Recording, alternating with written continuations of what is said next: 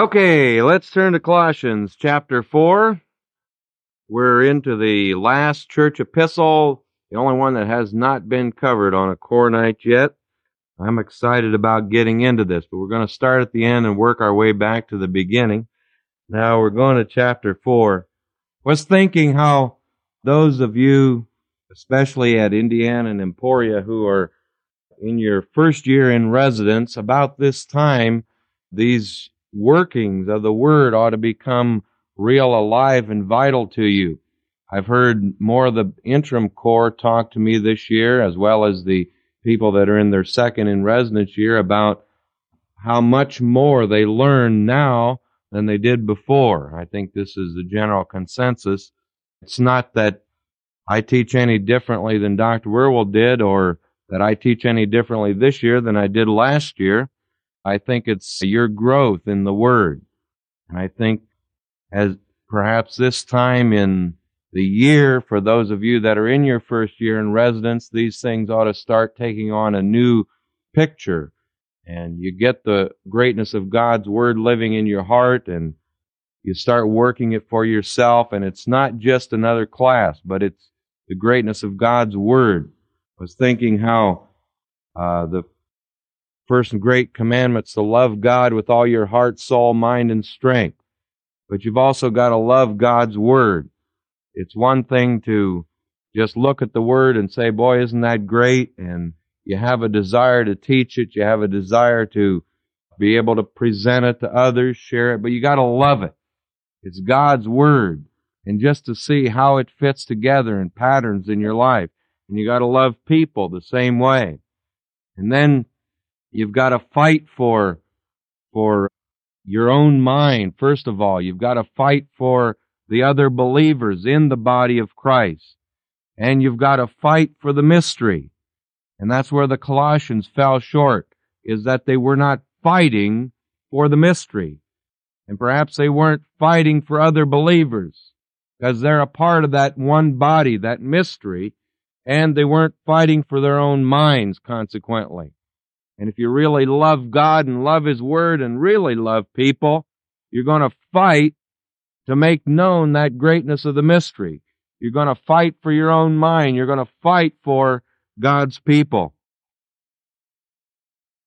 As Reverend Martindale was sharing earlier, I thought again of how sometimes in life there's some very traumatic situations happen, or maybe a number of things, or a tornado comes through and screws up the area, and you have a very devastating situation. But you can never let your mind get lazy. Again, you've got to fight for your mind. You've got to learn to stay that mind and not let those things get to you. The great stayed mind. I've been thinking about teaching the renewed mind again. We've been letting the video do it too long, but I'd sure love to get in and teach that again, because it's, some of the great principles for how you lock in your mind. And no matter what happens, no matter what people say, no matter what environmental situations happen, you still stay your mind on God.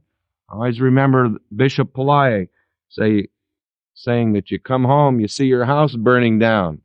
What do? You get all excited, frustrated, and down in the mouth and everything else? No, you just say, that's okay, we'll build another one. Now that was Bishop's illustration, but it's a great illustration to my mind that no matter what's happening, your house is on fire or anything else, you can still stay your mind.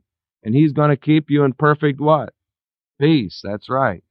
And you've got to fight for your mind and fight for God's people, the one body, fight for the mystery. And none of us are perfect. At least I haven't arrived yet. Maybe a few of you have, but I'm still working on it. And I think we just read something about that in Philippians. But I don't go around and brag about my problems. I don't go around and dwell on the mistakes that I made. But I don't deliberately sin either. I don't deliberately sin. I've got to learn to lock my life into God's Word and His heart and His throne room. I've got to learn to so discipline my mind. And so what if I make a mistake then, once in a while? I'm sorry. I ask God for forgiveness, and He's faithful and just to do what? That's right. See? I know I'm not perfect. Well, I never claimed to be perfect. But we don't dwell on our mistakes. That's the key. See? You don't dwell on those things. And if you make a mistake and you recognize it, you move on. See, God's faithful and just to forgive you.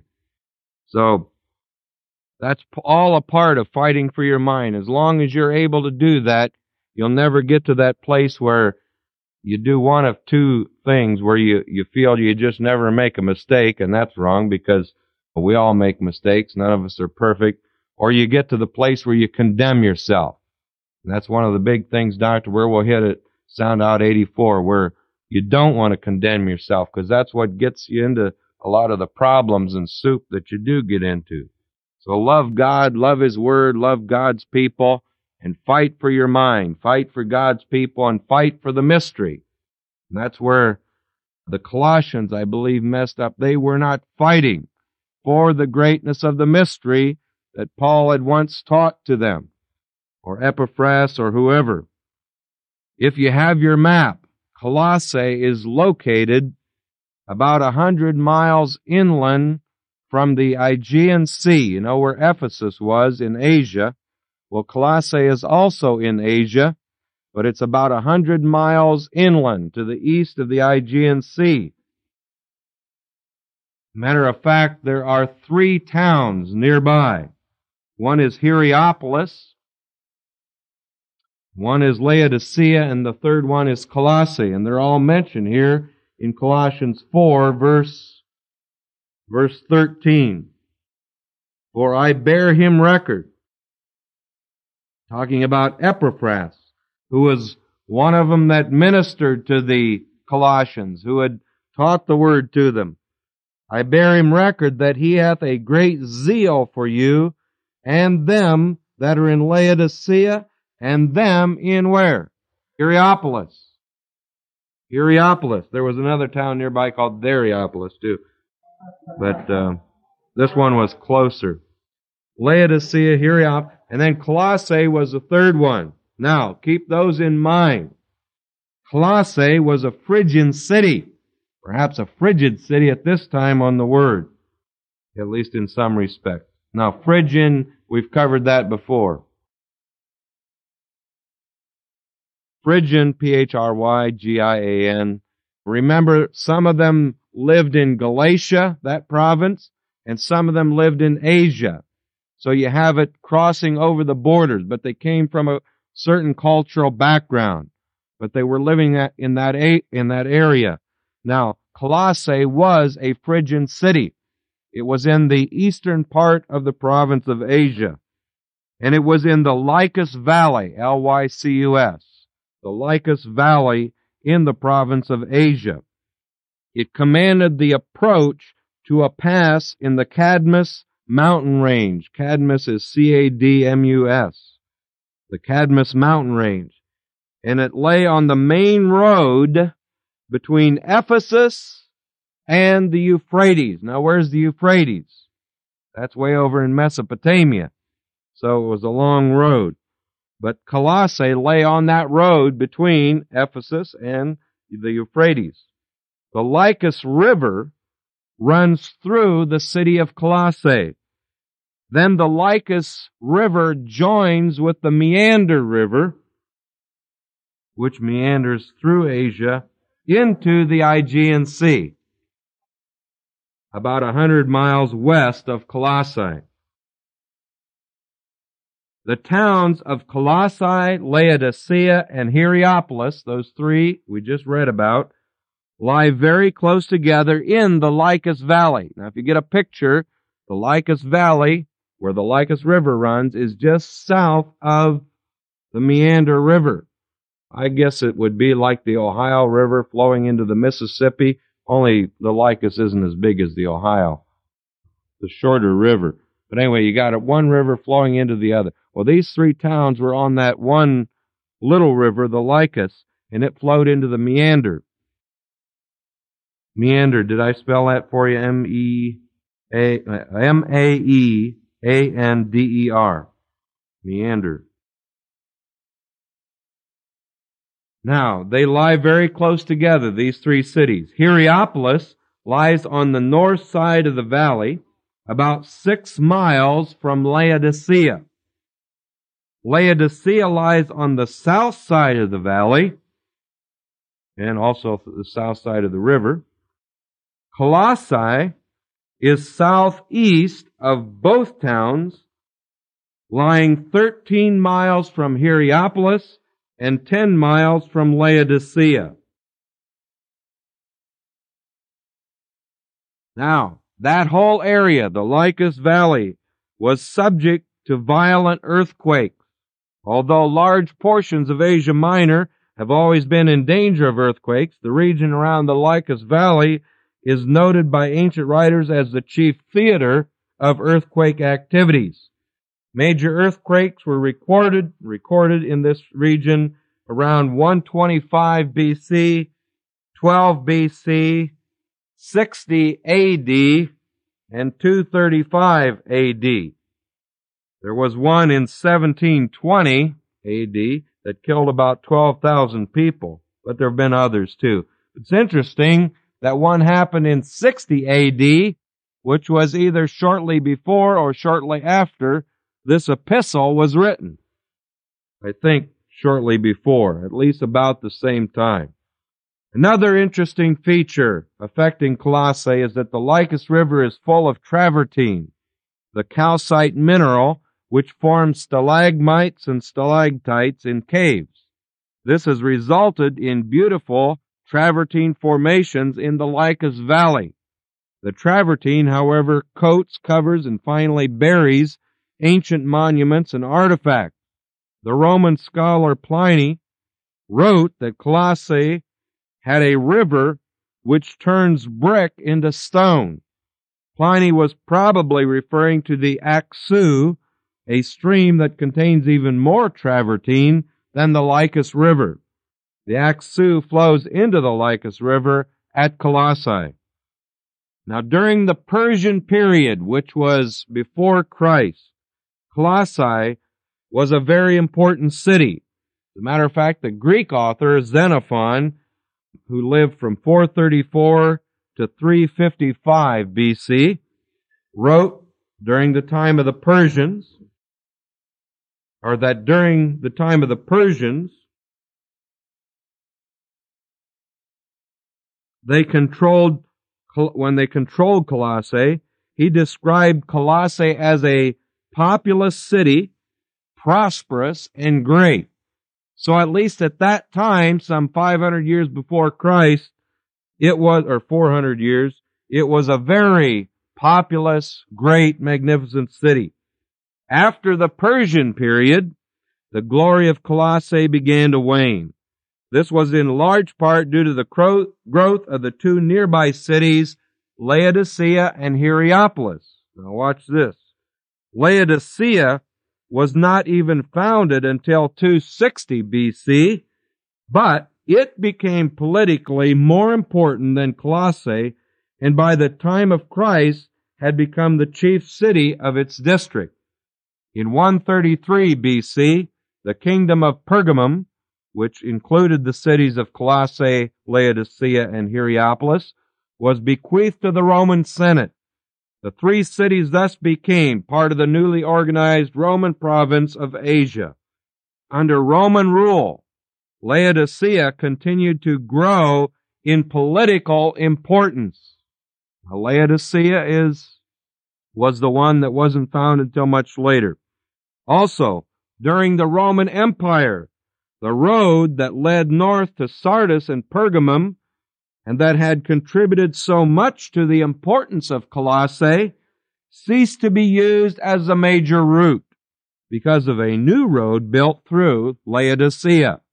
They put a 4-lane highway through Laodicea, so they stopped using the old route through Colossae, the figure of speech. Heriopolis also became, now that was Laodicea that became the political center, but Heriopolis also became more popular than Colossae due to its being more physically beautiful, and also because of the mineral streams there that gained a reputation for their healing qualities. People seeking pleasure and health went to Heriopolis instead of Colossae. So now you see Heriopolis and Colossae becoming very important Heriopolis and Laodicea becoming very important cities. Heriopolis was the healing center, health center, and pleasure center, whereas Laodicea was the political center, the seat of government, and Colossae was a nice little textile town. That's what it was. Superseded politically by Laodicea and culturally by Heriopolis, and with the main road going to the north moved out of town, the city of Colossae lost its preeminence. The Greek geographer Strabo, who lived at the time of Christ, described Colossae as a small town, although it was still recognized as a city and was an active center of the textile industry. The name Colossae came from colossinus, a Latin word, the name of the color, dark red, of a dyed wool peculiar to that area. In other words, they dyed their wool colossinus, Collossinus. They dyed their wool a dark red, colossinus, and that's how the city got its name. As the city declined after the first century, the name Colossae was replaced with Colossae. Change the O to an A. I overemphasized that. Colossae became Colossi. Change the O to an A in the second O. Now, Colossi comes from Colossus, and that's Kollassis, and it means punishment or chastisement, and may make reference to the earthquake destructions as well as to the general decline of the city. Early in the 5th century, Orosius, the historian, wrote, in Asia, 3 cities, Laodicea, Heriopolis, and Colossae, have fallen by earthquakes. During the 7th and 8th centuries A.D., Colossae was overrun by Saracens, and in the 8th century, the site of Colossae was abandoned, and the stones of the buildings were quarried by neighboring towns. In 1835, William J. Hamilton identified the uninhabited ruins of Colossae, some of which can be seen today, although the site has never been excavated. So, like most biblical cities, it's ruins today. Language and culture. The majority of the population of Colossae, Laodicea, and Heriopolis was composed of native Phrygians and Greek settlers. There would have been some Romans present, particularly in Laodicea, because of the political government there. There would have also been Judeans present. You know how I know that? Because the Seleucid king, Antiochus III, remember him? Antiochus III, who reigned from 223 to 187 BC, moved 2,000 Judean families out of Mesopotamia and Babylon and settled them in Lydia and Phrygia. Phrygia, this is the area. His motive for moving the Judeans was to stabilize the areas of Lydia and Phrygia where sedition against him had arisen. He moved them to the places that lie most convenient and promised them the use of their own laws, houses, land for farming, freedom from taxes for 10 years, protection from enemies, and free grain until the ground they were tilling started to produce. Once Judea, of course, you know, with all that calcite material there, you might have a little problem growing in certain places.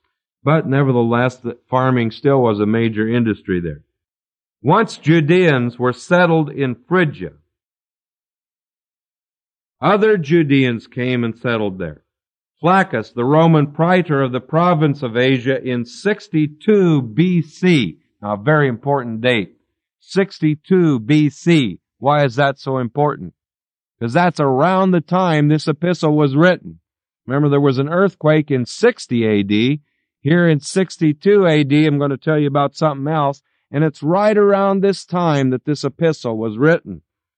In 62 AD, Flaccus, the Roman praetor, forbade the Judeans that lived there, forbade them to send gold to the temple. When they continued to send gold, Flaccus seized 20 pounds of gold from the district in which Colossae lay, of which Laodicea was the capital. If each Judean freeman had given only the half shekel traditionally required, that would calculate to a population of more than 11,000 Judean freemen. 11,000 that could have been living there. Of course, 20 pounds was only the amount Flaccus confiscated, and probably was not the total amount of gold collected from the Judeans in the district. So there could have been a lot of Judeans living in this area. The presence of Judeans in Phrygia is also attested to in Acts 2. On the day of Pentecost, remember, there were devout men out of every nation under heaven, including men from Phrygia. Let me add something else here. Since they had this attitude of giving, when their Judean background had the attitude of sending gold to the temple, would probably explain why there is nothing in Colossians on abundant sharing, because they did it. They were in the habit of giving. It's the only correctional epistle that does not mention abundant sharing. Now, there were many languages spoken in Colossae. Phrygian, which was the native language, Greek, Latin, and Aramaic would have all been spoken. The epistle to the Colossians sent by the Apostle Paul would have originally been in Aramaic and quickly translated into Greek and possibly Latin for the benefit of the believers in Colossae that spoke those languages. There were many religions in Colossae, Laodicea, and Heriopolis.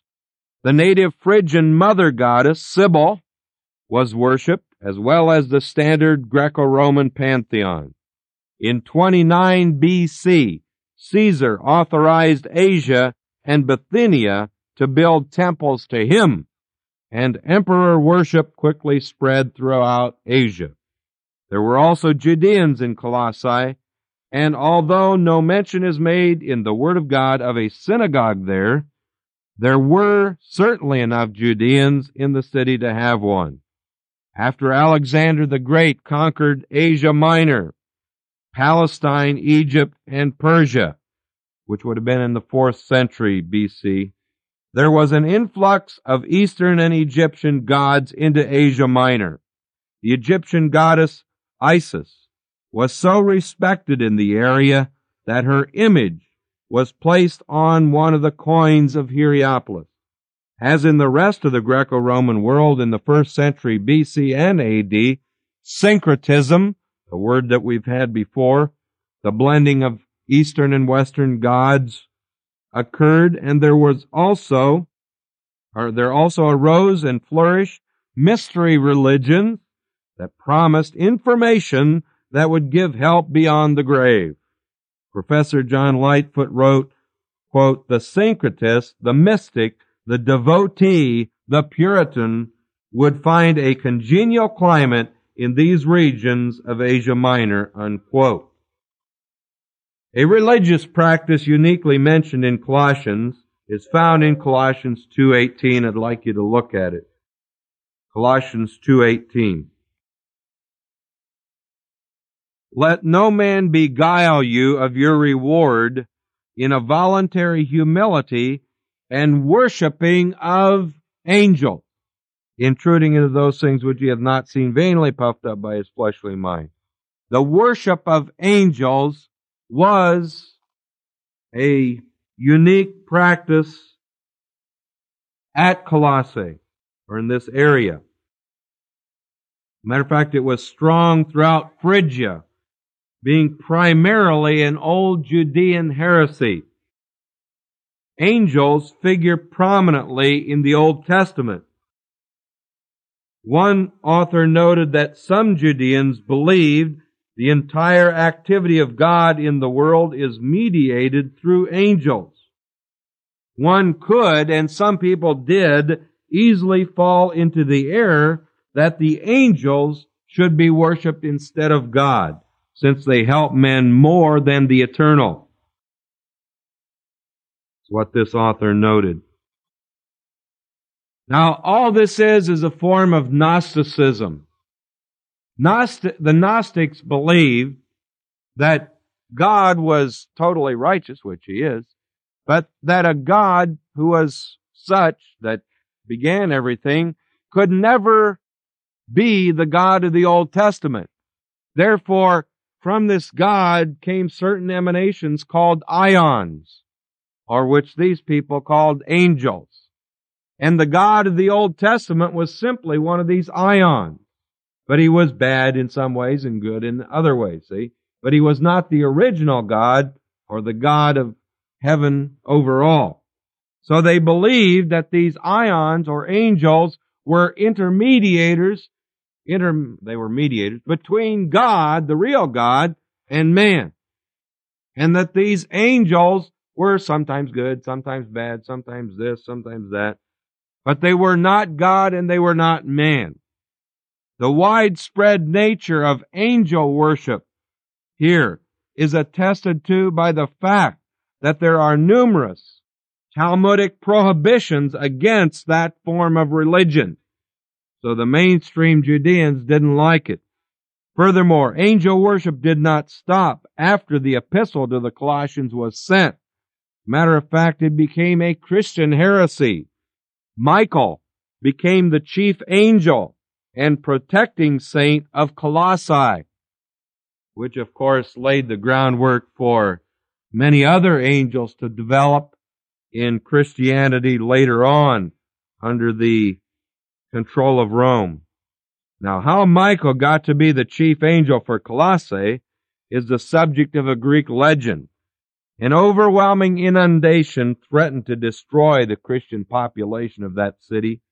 They were fleeing before it in utmost consternation and imploring superior succor for their deliverance.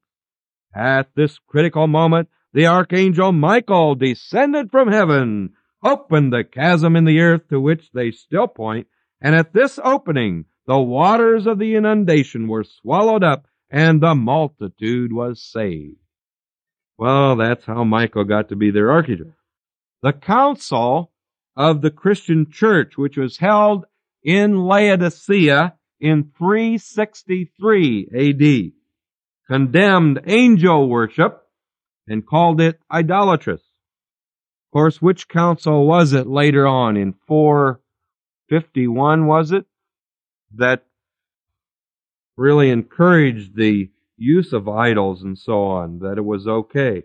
Well, anyway, here in 363 they condemned angel worship. Now, this is not an ecumenical church council. This was a local one in 363. Because that's between Nicaea, which was 325, and Constantinople in 381. So this is a local one. Nevertheless, the worship continued.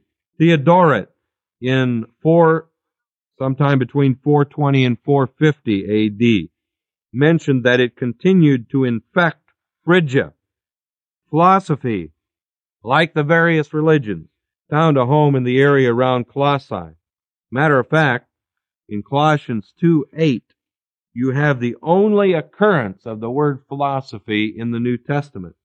It says, "Beware, lest any man spoil you through philosophy and vain deceit, after the tradition of men, after the rudiments of the world, and not after Christ." the only occurrence of this word in the New Testament, although there's philosophers mentioned in Acts 17:18. Those were the ones on Mars Hill. Now, Christianity in Colossae. The Bible does not state how Christianity first reached Colossae. There is evidence in the Scripture that the Apostle Paul did go to Colossae, although he may not have been the first Christian to teach the Word of God there. The Apostle Paul spent over 2 years in Ephesus, remember, on his third itinerary. And it was during this time that Paul could have visited Colossae if he had not been there earlier. It was while Paul was at Ephesus that all they which dwelt in Asia heard the word of the Lord, both Judeans and Greeks. And the Apostle Paul would have done some personal follow-up work during that time. So it's very possible he could have been at Colossae. Besides that, the main road to the east from Ephesus went where? Through Colossae. Now the one north, before went through Colossae, but it later was moved to Laodicea.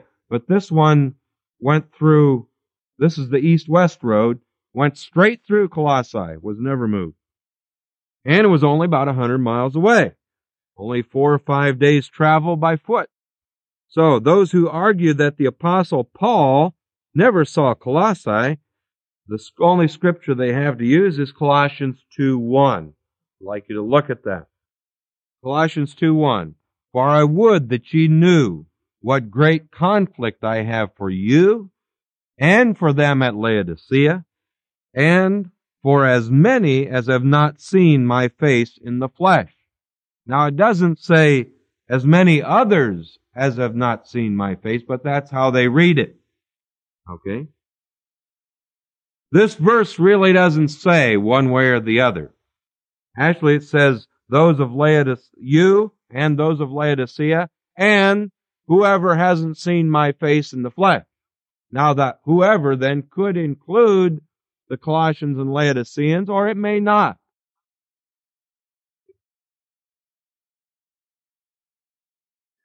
We'll get to this verse later on and handle it in more detail, but I think verse 2, that their hearts might be comforted, being knit together in love unto the roots of full assurance of understanding, to the acknowledgement of the mystery. You see, the Colossians already knew it. Now he's correcting the error there, but he wants others to know about it, namely those who have not seen my face in the flesh. That's a point to consider. Well, in chapter 1, verse 7, talking about the grace of God in truth, as ye also learned of Epaphras, our dear fellow servant, who is for you a faithful minister of Christ. At least Epaphras had been there and had taught them many things. Now, whether Paul had been there, we could argue from now till doomsday, won't make any difference. We still know they heard the word. They knew the mystery, but somehow they'd gotten away from it. Now, the Apostle Paul intended to visit Colossae after he was released from prison at Rome. I know that because Philemon 22 says that. And Philemon was from Colossae. Although the word never says whether he went there or not after he left Rome, we know he did travel to Asia and could have easily seen Colossae. Now the epistle to the Colossians. Colossians, like Ephesians and Philippians and Philemon, was written while Paul was a prisoner at Rome. Tychicus, who carried Ephesians, carried Colossians at the same time. I'd like you to look at, keep your finger in Colossians, but look at Ephesians 6:21. But that ye also may know my affairs and how I do, Tychicus, a beloved brother and faithful minister in the Lord, shall make known to you all things, whom I have sent unto you, for the same purpose that he might know your affairs and that he might comfort your hearts.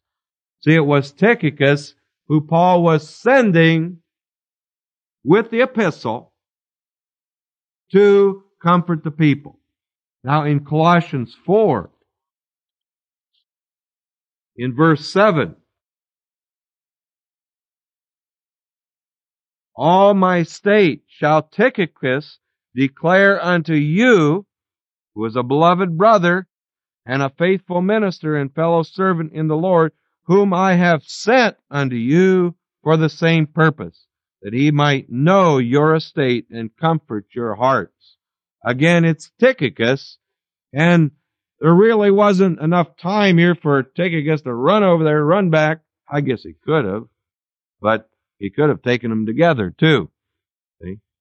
And it would make more sense, because when they did, Paul did send them, he didn't just send them there to go in and then sneak out, but to stay there and work with the people, comfort their hearts.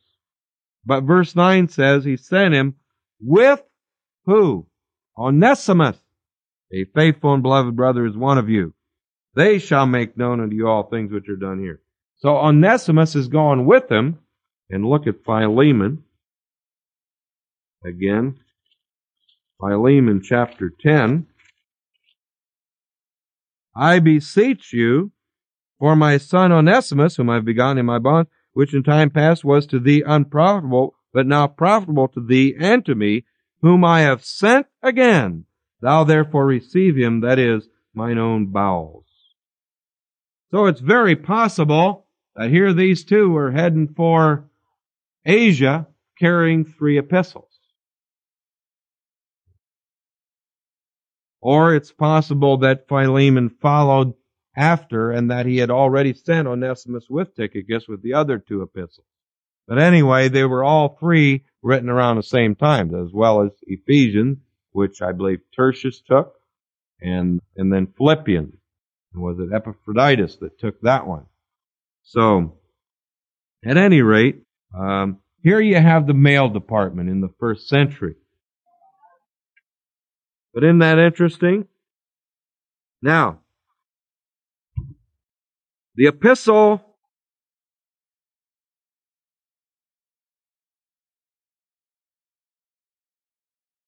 we got to look at Colossians again, chapter 4, verse 16. Now, when they get this epistle, it says, and when this epistle is read among you, cause that it be read also in the church of the what? Laodiceans. And that ye likewise read the epistle from Laodicea. Now, all of you have memorized the books of the Bible, and you've never run across this epistle to the Laodiceans, have you? Okay. And of course, in our work on Ephesians a couple years ago, Dr. Werwell mentioned the possibility of Ephesians being the epistle also that was sent to the Laodiceans. Because every church epistle was an encyclical, which meant it never went to one church and stopped. But it went to them first, then it went to another church, then to another church, and so it passed around. Copies were made, translations were made, and it circulated. They were encyclicals. Now, the epistle to the Ephesians, the epistle to the Ephesians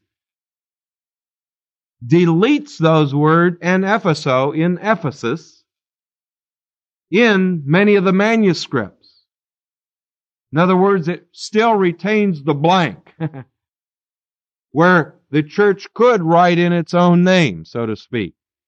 Now look at the logic of this. If Tychicus is carrying Ephesians and Colossians, whether or not Onesimus is carrying Philemon is immaterial. But Tychicus is bringing, let's say, those 2. He's coming from Rome to Colossae. What's his first stop? Ephesus. Isn't it on the way? What's the next stop? How about Heriopolis? Well, yeah. That was 13 miles away from Colossae. Laodicea was only 10 miles away. So the next stop, 100 miles down the road roughly, you come to Heriopolis. Then you come to 3 miles further, or 6 miles, I guess, because you have to cross over the river, And you come to Laodicea. Then you come to where? Colossae. Now let's suppose that he dropped the epistle to the Ephesians. Then he went on to Colossae. Both these are encyclicals. The epistle to the Ephesians, next stop, Heriopolis. Next stop, Laodicea. And so now you read the epistle that's coming from where? And you also likewise send yours over to where? Laodicea. And then what? Send it on to Heriopolis. Send it back to Ephesus. Send it any place. Just send it. See? Isn't that beautiful? I think that is the explanation for this epistle here and for the blank space in Ephesians. Just told you all this stuff that's in my notes here, and I gotta find where I am. So anyway, or the other possibility is that he read it to the Ephesians, maybe a copy was made there, then he travels to Heriopolis, reads Ephesians to them, travels to Laodicea, reads the Ephesians to them, then travels to Colossae, reads them Colossians first because they needed that, then reads them Ephesians. Well, anyway. Colossians, at any rate, is part of the mystery package of Ephesians, Philippians, Colossians, written while Paul was a prisoner at Rome. The great mystery is mentioned in each of these epistles. Now, we've read it in Ephesians and Philippians, and here in Colossians, primarily, you see it in chapter 1, verse 26 to 29, where it talks about the riches of the glory of this mystery, which is Christ in you, the hope of glory. And in chapter 2, where it talks about the acknowledgement of the mystery. And in chapter 4, verse 3, praying, for God would open a door of utterance to speak the mystery of Christ. So, those three places particularly mention the mystery. Colossians is a correction epistle and corrects the doctrinal error that arose in the church due to the failure of believers to adhere to the principle of the great mystery laid out in Ephesians. Philippians corrects the practical error, but Colossians corrects the doctrinal error.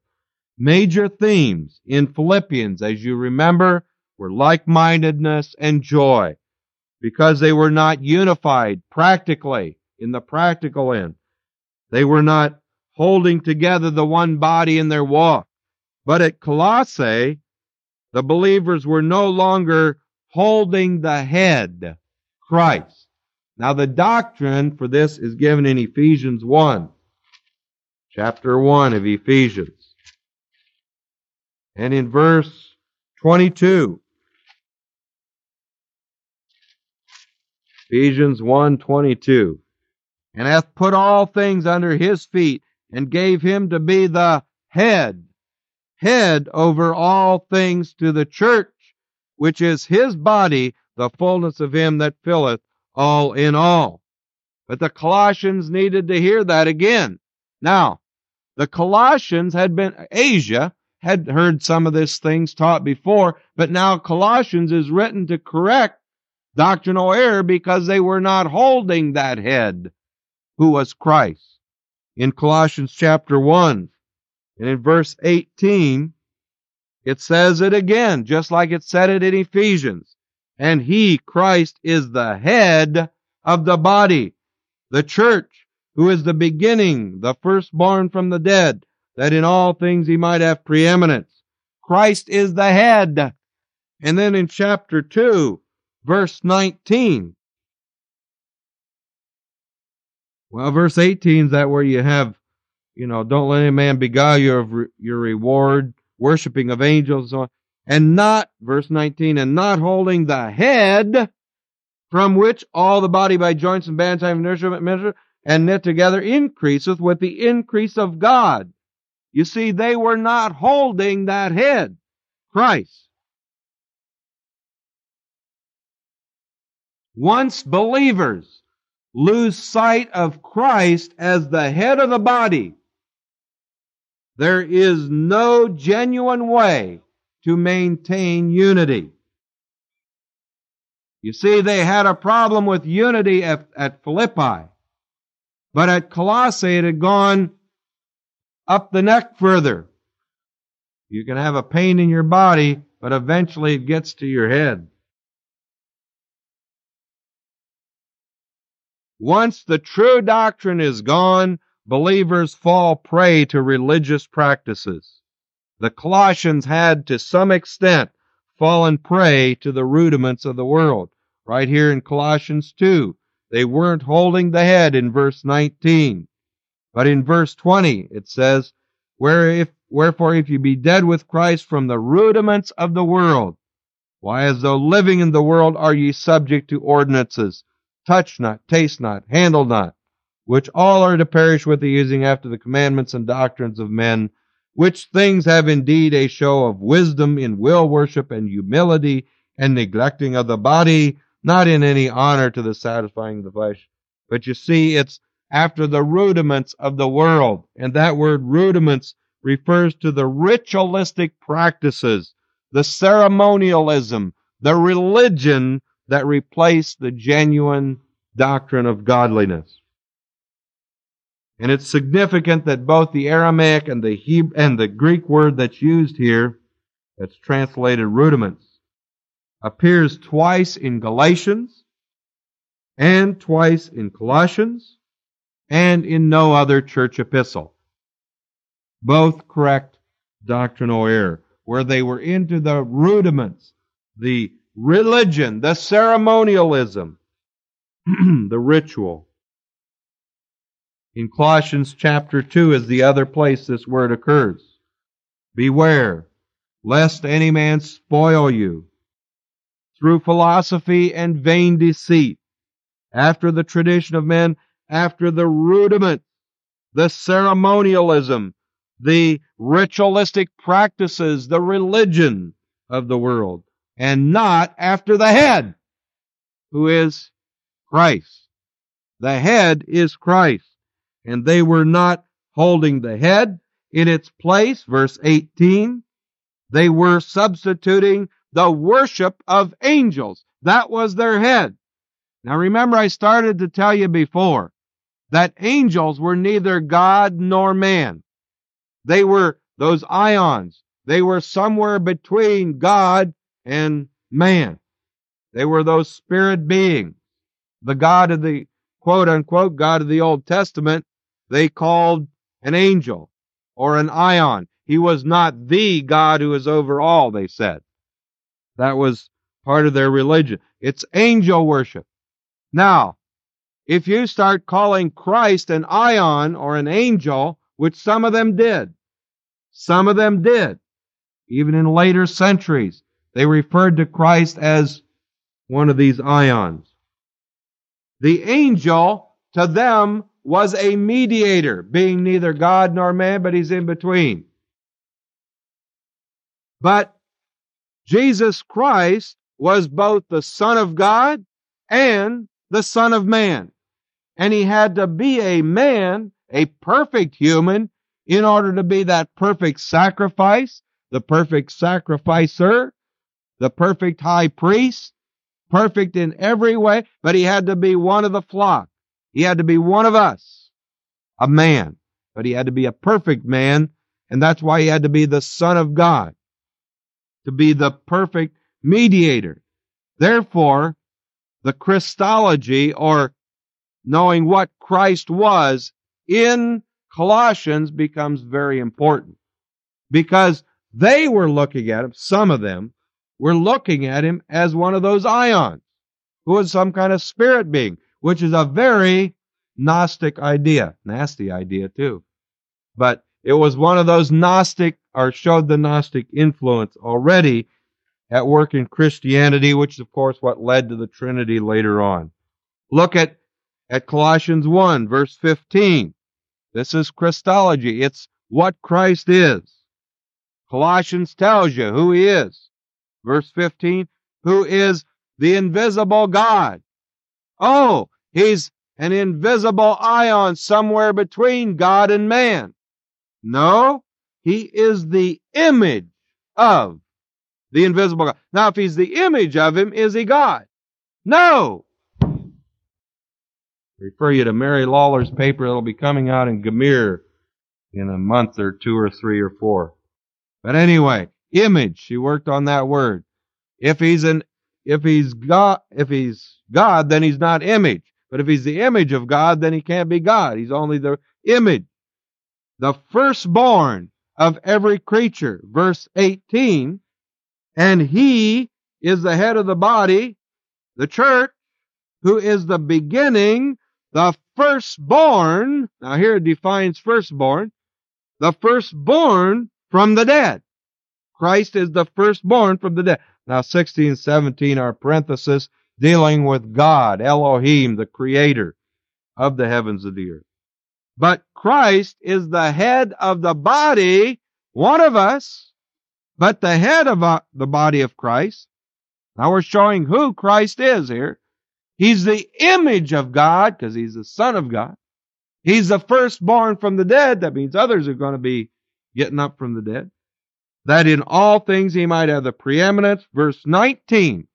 For it pleased the Father that in him should all fullness dwell. He's the image of God. What dwells in Christ? All fullness. What fullness? Colossians 2:9. For in him dwelleth all the fullness of what? The Godhead bodily dwells in Christ. And you are complete in him, which is the head. He's the head of all principality and power. And it's Colossians 1:27, Christ where? In you. Christ in you. That head is not some ion out someplace in the atmosphere or stratosphere. He's not some angel out there someplace else. But it's Christ where? In you, the hope of glory. He's not some mythical being someplace. He's not something in between God and man, but he is a perfect man. But he's a man who is the firstborn from the dead. All the fullness dwells in him. He's the image of God because he's the Son of God. All the fullness of the Godhead bodily dwells in him. And you are complete in him because it's Christ in you. Now this is what Christ is according to Colossians. Verse 28, whom we preach, warning every man and teaching every man in all wisdom, that we may present every man perfect in the ions. No, in the angels. Now, in Christ Jesus. Boy, oh boy, oh boy. To present every man perfect, fully mature. Chapter 2, verse 6. As ye have therefore received Christ Jesus the Lord, so do what? Walk. Walk in him. Look at chapter 3, verse 1. If you then be risen with Christ. What Christ? The Christ who's not some ion, some angel out some, but it's Christ in you, the one that has the fullness of Godhead bodily dwelling in him, who is the image of God. That one. You're risen with him. Seek those things which are above, where Christ sitteth on his own hand. Oh! He's seated at the right hand of God. You know where they put the ions in Gnosticism? They say God is way out there. And that all these ions are somewhere else. You know, doing their own little thing. Like you got the ion of the Old Testament. You got the ion of the Gospels.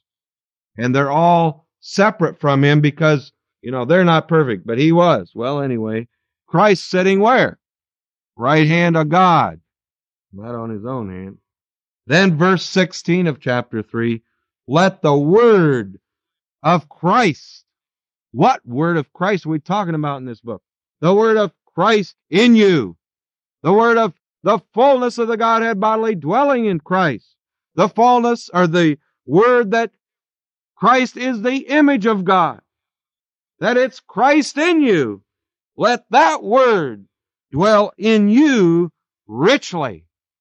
Let it dwell in you richly in all wisdom, teaching and admonishing one another in psalms and hymns, spiritual songs, singing with grace in your hearts to the Lord. Boy, oh boy, oh boy. That verse is the goal of this epistle, to get to the point where you let that word of what Christ really is, that He's the image of God, the fullness of God, that it's Christ in you. Let that word of Christ in you dwell in you richly.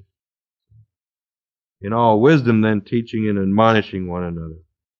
The epistle to the Colossians brings the believers back to the true doctrine of the mystery and sets Christ back in His proper place as head over the one body. Christ is the head, not some angel out someplace else. He's not your head. Colossians declares the truth. That's why all the saint worship is nothing but a takeoff from angel worship. All saint worship, relic worship, it's a takeoff derivation of this angel worship. And you see, even though at the church council in 363 at Laodicea they condemned this, look how it's still spread throughout the church. Today, you got all kinds of saints, angels that are worshiped, which are nothing more than devil spirit worship. But those saints aren't our heads. Mary's not our head. Jesus Christ is the head of the body. Because He's the image of God. It's the fullness of God that dwells in Him, and it's Christ in you. That's why. The Colossians declares the truth that the believer does not need to observe worldly ordinances, those religious things, since he is completely complete in Christ. Ephesians, key concepts. Ephesians exhorts the entire body of Christ to keep the unity of the Spirit. The practical error manifested at Philippi was that the believers were not staying like-minded and joyful. Now Colossae. At Colossae, the believers were not holding the head, Christ. They were not firm on their knowledge of the great mystery, and they were not teaching the mystery. That the Colossians needed to be reaffirmed in the great mystery is obvious, because this word, epigenosis, which means what? A full, complete, precise, accurate knowledge. Not just gnosis, knowledge, but a full, precise, complete, accurate knowledge. It occurs 4 times in the book of Colossians, more than in any other epistle. It appears in Colossians 1, 9 and 10, where it says in verse 9,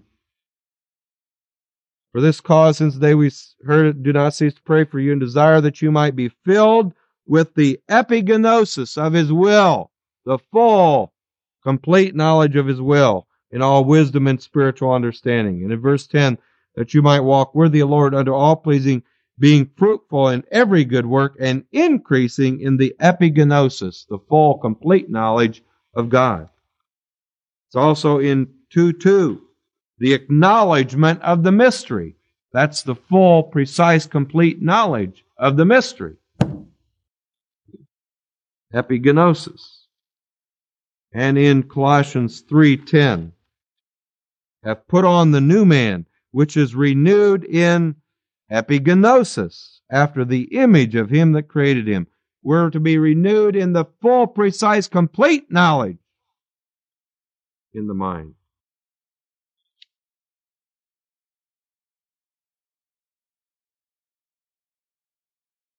And, of course, 2:2, as I read, it's to be that full, precise, complete knowledge of the mystery that was deficient here at Colossae.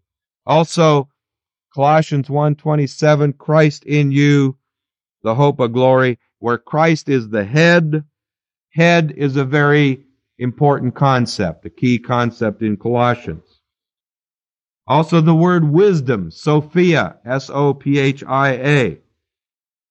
Sophia, because it's that full, complete knowledge, which is the wisdom regarding the mystery. That word Sophia is used 6 times in Colossians. It's used 17 times in 1 Corinthians, where wisdom was a big issue. But all the other epistles, it's not used as much. Now the people at Colossae not only needed to know the great mystery, to have a full, precise, complete knowledge of it, the wisdom regarding it,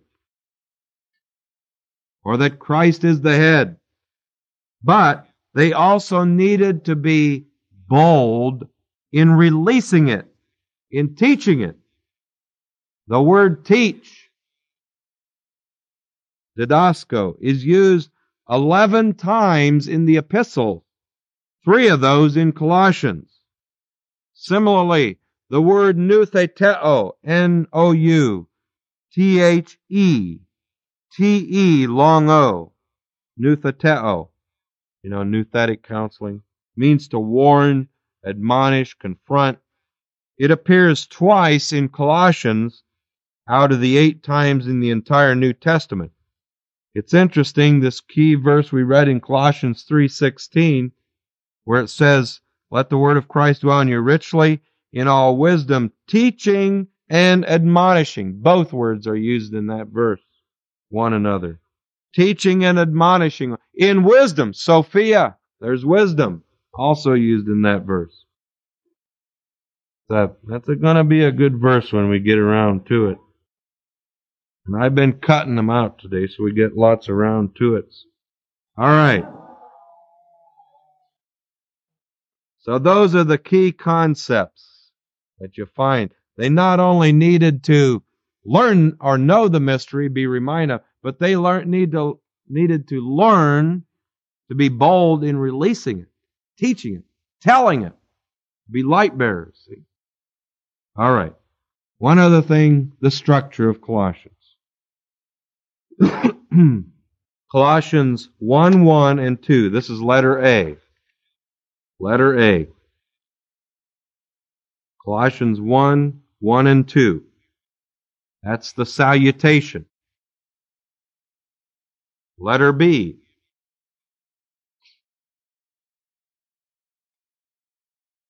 If she screams, let her be. All right.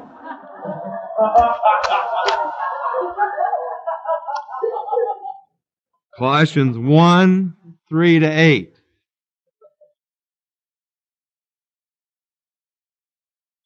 Prayer of thanksgiving for your affairs. That's why it's letter B. Prayer of thanksgiving for your affairs. Now, letter C, indent further. This is introversion, we go A, B, C, D, E, then backwards E, D, C, B, A. Okay. Letter C is chapter 1, verses 9-23.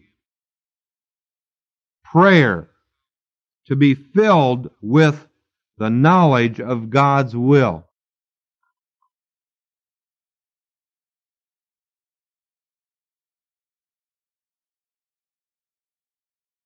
Prayer to be filled with the knowledge of God's will. Letter D, chapter 1, verses 24-29. Labor for the doctrine of the mystery.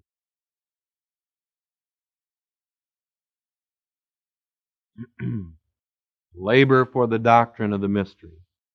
Letter E, chapter 2, verses 1-23. The whole chapter. Conflict over the doctrine.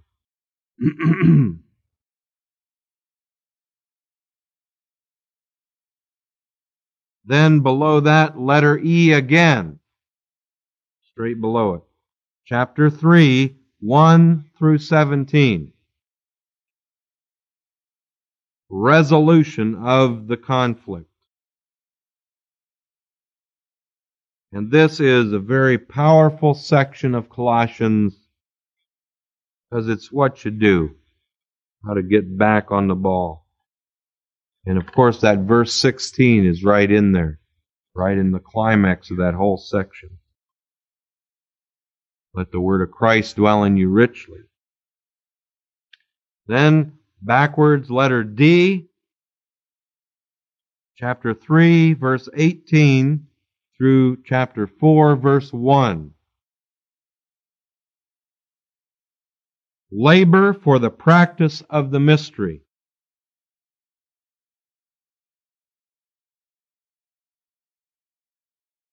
Then letter C, backwards a little bit further. And that's Colossians 4, 2 through 6. Prayer for the knowledge of God's will to be made known.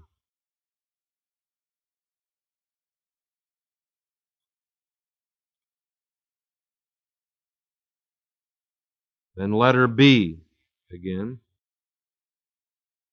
Chapter 4, 7 to 17.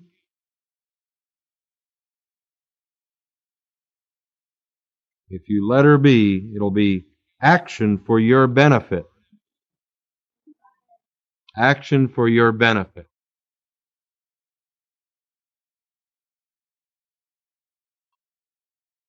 Then letter A, chapter 4, verse 18, the salutation.